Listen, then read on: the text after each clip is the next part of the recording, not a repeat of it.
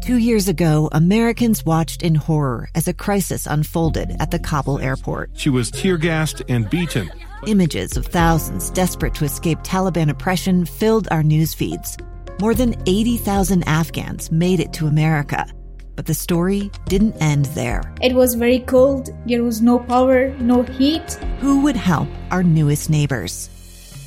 I'm Andrea Smartin. In Stranger Becomes Neighbor, you'll hear the stories of some remarkable refugees who left their homes and their dreams behind, only to start over from zero. Their only possession was 3 blankets. And you'll meet Americans who stepped up to help them. You want me to come when you deliver your baby. What can one person do in the face of an international disaster decades in the making? That's Stranger Becomes Neighbor. Find us at kslpodcast.com. Follow us on Apple Podcasts or anywhere else you listen. Well, Lee has a day off, so Amy Donaldson from the Deseret News and Scott Howell, we have taken over the studio, much to their chagrin. But if you'd like to join us in our conversation, and we really hope you do, please text us at the Utah Community Credit Union text line. That number is 57500. We'd love to know who is your favorite president, and do you have a favorite presidential quote? And why was that person your favorite president? Well, I don't care about why. Amy, we have to know. We need to know why. I think that's, unless we're going to be friends, then. No, just kidding. No, but we decided we would share with you a presidential quote. We kind of went through a few this morning. And I'm going to start with one of the most famous that we all know, and that is, "The only thing we have to fear is fear itself," by Franklin Delano Roosevelt. Served this country from 1933 till 1945. Scott? And that was his radio broadcast, if I remember. He announced that. One of the ones that I've always thought about, and it's apropos now, it's from Thomas Jefferson, who was our president from 1801 to 1809. "On matters of style, swim with the current. On matters of principle, stick like a rock." Who does that remind you of? Mitt Romney. Senator Romney. Stick like a rock. Right now? Yeah. A few people. There's a few of those. Yeah, there's quite a few. So I'm very, very grateful and excited to have our next guest join us in studio. We have Representative Angela Romero.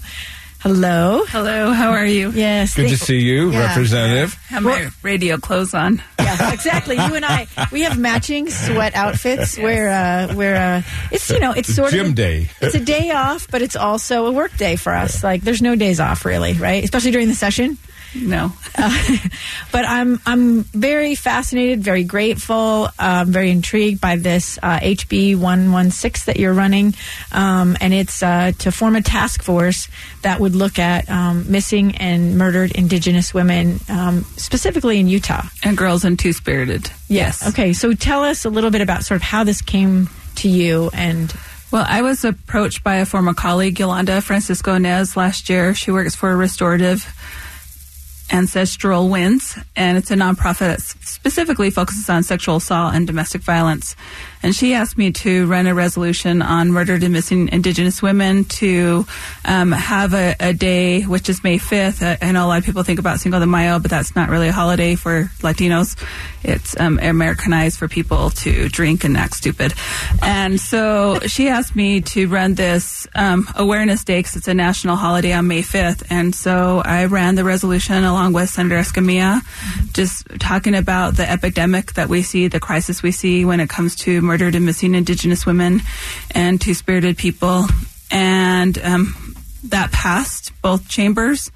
And then I thought I would do the task force this year. I've been working with the Utah Department of Public Safety, so UD. I've been working with state law enforcement, local law enforcement, with our Native communities to kind of put together a task force that is meaningful and is going to get to what we need to get to, which is the data and classification. And that's one of the things Indigenous individuals. Sorry to interrupt you. That was one of the things I think is really interesting about this, is that we know the problem is, like, I remember reading, it's like 10 times, you're 10 times more likely to suffer a crime of violence if you're an Indigenous woman. But we don't really know, like, the hard data on that, like, because we don't have good collection. Explain sort of what some of the issues are with data collection? Well, it's just the racial classification. Mm-hmm. I think many people get confused with ethnic groups and racial groups. Mm-hmm. And so ethnically, I'm Hispanic when we do the census, but racially, I'd be considered white and Native American because I'm also Native American. Mm-hmm. So, somebody else could be ethnically Hispanic and racially black. And so a lot of times people miss classification. Different law enforcement agencies use different ways in which to document. So what we're going to do with this task force, and we've gotten buy-in from law enforcement at a county and state and local level, is really kind of work together and also make sure we have indigenous members as part of this task force. A lot of the other task force are elected officials and agencies that serve our Native community, but don't have a lot of Native voices on it. And so we want to do that a little bit different here in Utah. Representative Romero, which state was leading out on this? Did I read it was North Dakota or? North Dakota, but actually through our research, because we've been working on this since May, right. Washington State has done an excellent job. We're one of the only Southwest states that hasn't formed a task force. President Trump has also put together a task force, so all these task forces are going to come together. But we're honing in on our state so that we can kind of work with these other states to kind of paint a larger picture, because there's been disagreement from the Urban Indian Institute, who did a report on this, and law enforcement. So I felt like this was an important time, an important conversation to bring all sides together to identify what the true numbers are, where the gaps are, and how do we move forward as a community, because we're dealing with the federal government, we're dealing with state government, we're dealing with local government, we're dealing with the tribes, we're dealing with sovereignty. So there's a lot of inner workings here, and so that's why this task force is so important and so relevant.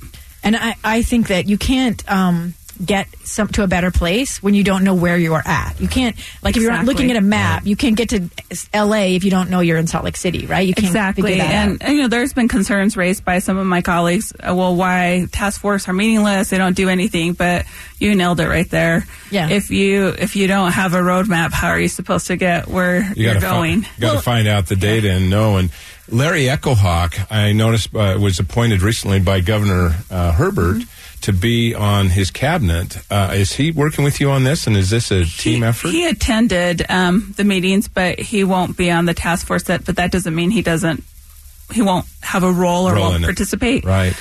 Just due to the fact that everyone wanted to be on this task force. Oh. And so I had to limit it to 17 individuals. Oh, wow. But that doesn't mean there won't be other people who can't participate and provide the data. But again, I wanted to make sure that we were truly representing our indigenous Native communities as part of the task force, and we had the right players in place to be able to do the research and work with our ledge council and our ledge policy analysts. And so it's been a really interesting experience. But I think I just want to point out one thing. People, when they think about Native Americans and they think about Native American communities, they always assume that if you're Native American, you live on a reservation. 71% of American Indians live in urban settings. And so I think people have this stereotype and this myth that we're all on the reservation, but that's not necessarily true.